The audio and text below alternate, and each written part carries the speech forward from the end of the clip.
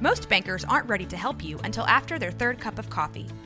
But with Central National Bank's after-hours service, you don't have to wait for the bank lobby to open to get help. You can contact us from 6 to 8:30 in the morning or from 5 to 10 in the evening, and we'll connect you to a real, live, local person who can answer questions and fix problems 7 days a week.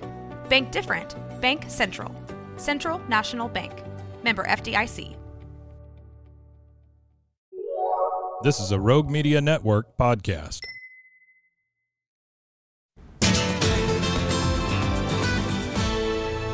KWTX at 4 starts now. Good afternoon, and thank you for joining us on this Tuesday. I'm Gordon Collier here with Chief Meteorologist Brady Taylor. Well, it's the day after Labor Day, but where's our fall weather? I'm ready. Doesn't get here probably till next week, at least a little better. Yeah, it's going to feel like the middle of summer for the next several days, unfortunately. Yeah, I was afraid you were going to say that. Well, let's get things started with today's Daily 4. We are starting things from the state capitol with a story we've been following all day on air and online, the impeachment trial of Republican Texas Attorney General Ken Paxton.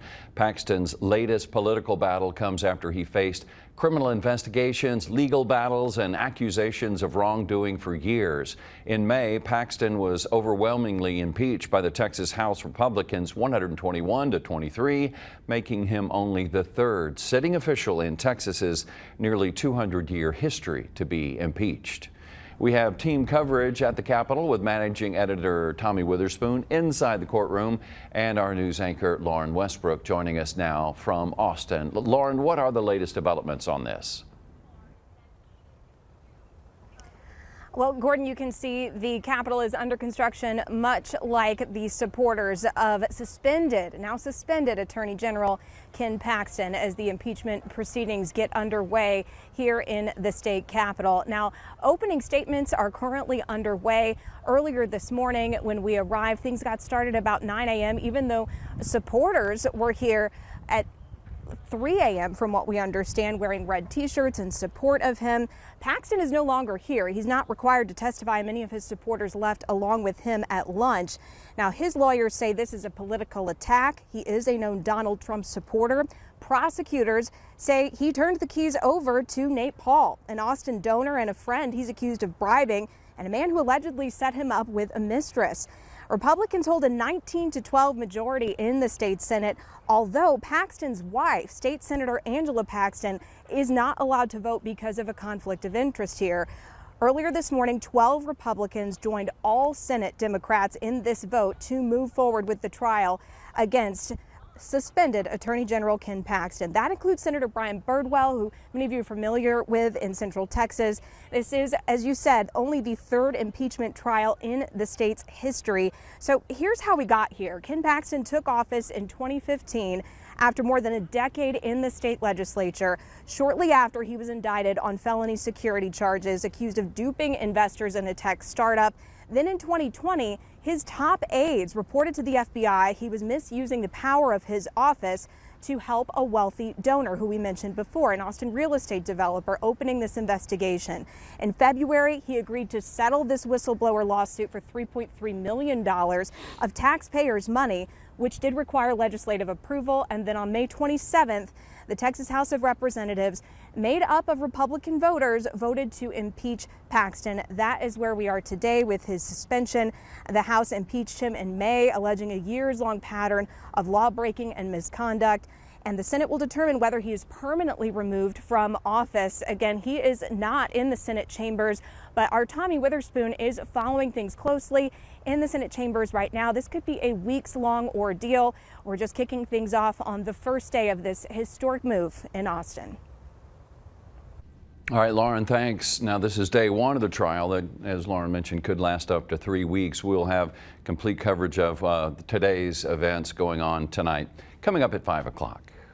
Now on to number 2 in our daily. Yeah. You should take this one, Brady. Yeah, so everyone gets mad at me with the heat, but some of us, I know all of us, are ready for the cooler weather. But, you know, that feeling summer, it's going to stick around at least this week. We get a little bit better as we head into next week. So have you noticed you get more frustrated when it's hot? Well, there's some researchers that are looking for a correlation between high temperatures and anger. So they randomly assigned 2,000 college students in California and Kenya to play video games in either a hot room or more of a temperate one. And they found out that some of the students in the hot rooms, particularly in Kenya, became more agitated, more aggressive in the way that they play the games compared to the more moderate rooms. Now, one of the co-authors of the study noted the heat didn't seem to change the effects of the students in California.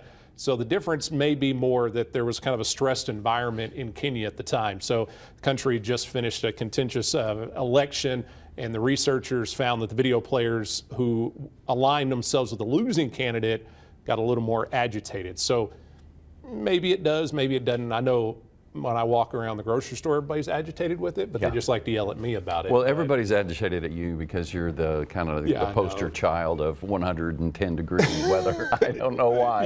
It's not completely fair, but I find myself doing it too. So. I'll just take the blame. But if it's nice weather, we don't necessarily give you credit. No, and you got about 3-4 more days of this kind of a bad summer heat. And hopefully we'll get some changes as we head into next week. Well, you will be everyone's favorite person if you can get it below, say, 98. Yeah, looks like maybe low 90s next week. Wow. Yeah, I know. All right, so let's go on to number 3 now for the Daily 4. So this is pretty cool. A lot of folks using Facebook Marketplace and stuff like that, but wanting somewhere to exchange stuff safely. The Lorena Police Department announced a new safety edition outside of its building. It's called the Safe Exchange Zone.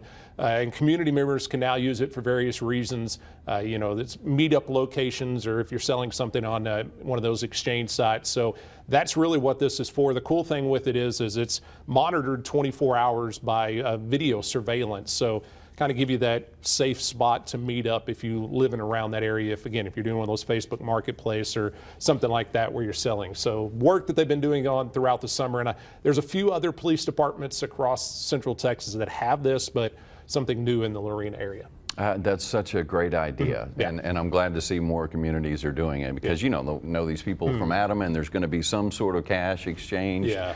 So having those is definitely peace of mind. Yeah, and Hewitt's another town that has it. So to make that kind of stuff, like I said, take that worry out of your mind is definitely important. Absolutely. Now moving on to number 4 in our Daily 4. Brady, is it the Beatles or the Stones? What's your favorite? What do you think? I'm more of a Stones probably than a Beatles. Yeah, me too. Well, you don't really have to choose. I'll tell you why in just a minute. The Rolling Stones are set to release new music. This will be the first Stones' first studio album since 2005. The legendary rock band recently teased the new record in a British newspaper. The new album is titled Hackney Diamonds. It will include music the band made with drummer Charlie Watts before he died in 2021. And one track, Brady, features Paul McCartney on bass. So there you go, Beatles and Stones. Mick Jagger, Keith Richards, and Ronnie Wood will do an interview with Jimmy Fallon in London. The interview will live stream on YouTube tomorrow. Man, they've been playing forever. And still have more energy than 90% of bands out there. I mean, it's impressive for sure. And it's not like they're just sitting in the studio making. They're on tour almost nonstop. Yeah, and I remember a couple of years ago they were in Austin, and you'd see pictures of them at different bars and restaurants and stuff. So they're out enjoying life. They are definitely living the dream. Yes. That's what it's all about. So if you had a band that you would like to see make a new album, who would that be? Man, I don't know really off the top of my head. I mean, that's cool that the Stones are. I don't know, trying to think that. No, I can't think of one right off the top of my head. You? I would go with the Police. They're all still alive. They're all extremely talented. If they could put their egos aside and make some music, that would be a wonderful thing. He's a music guy, not me. So,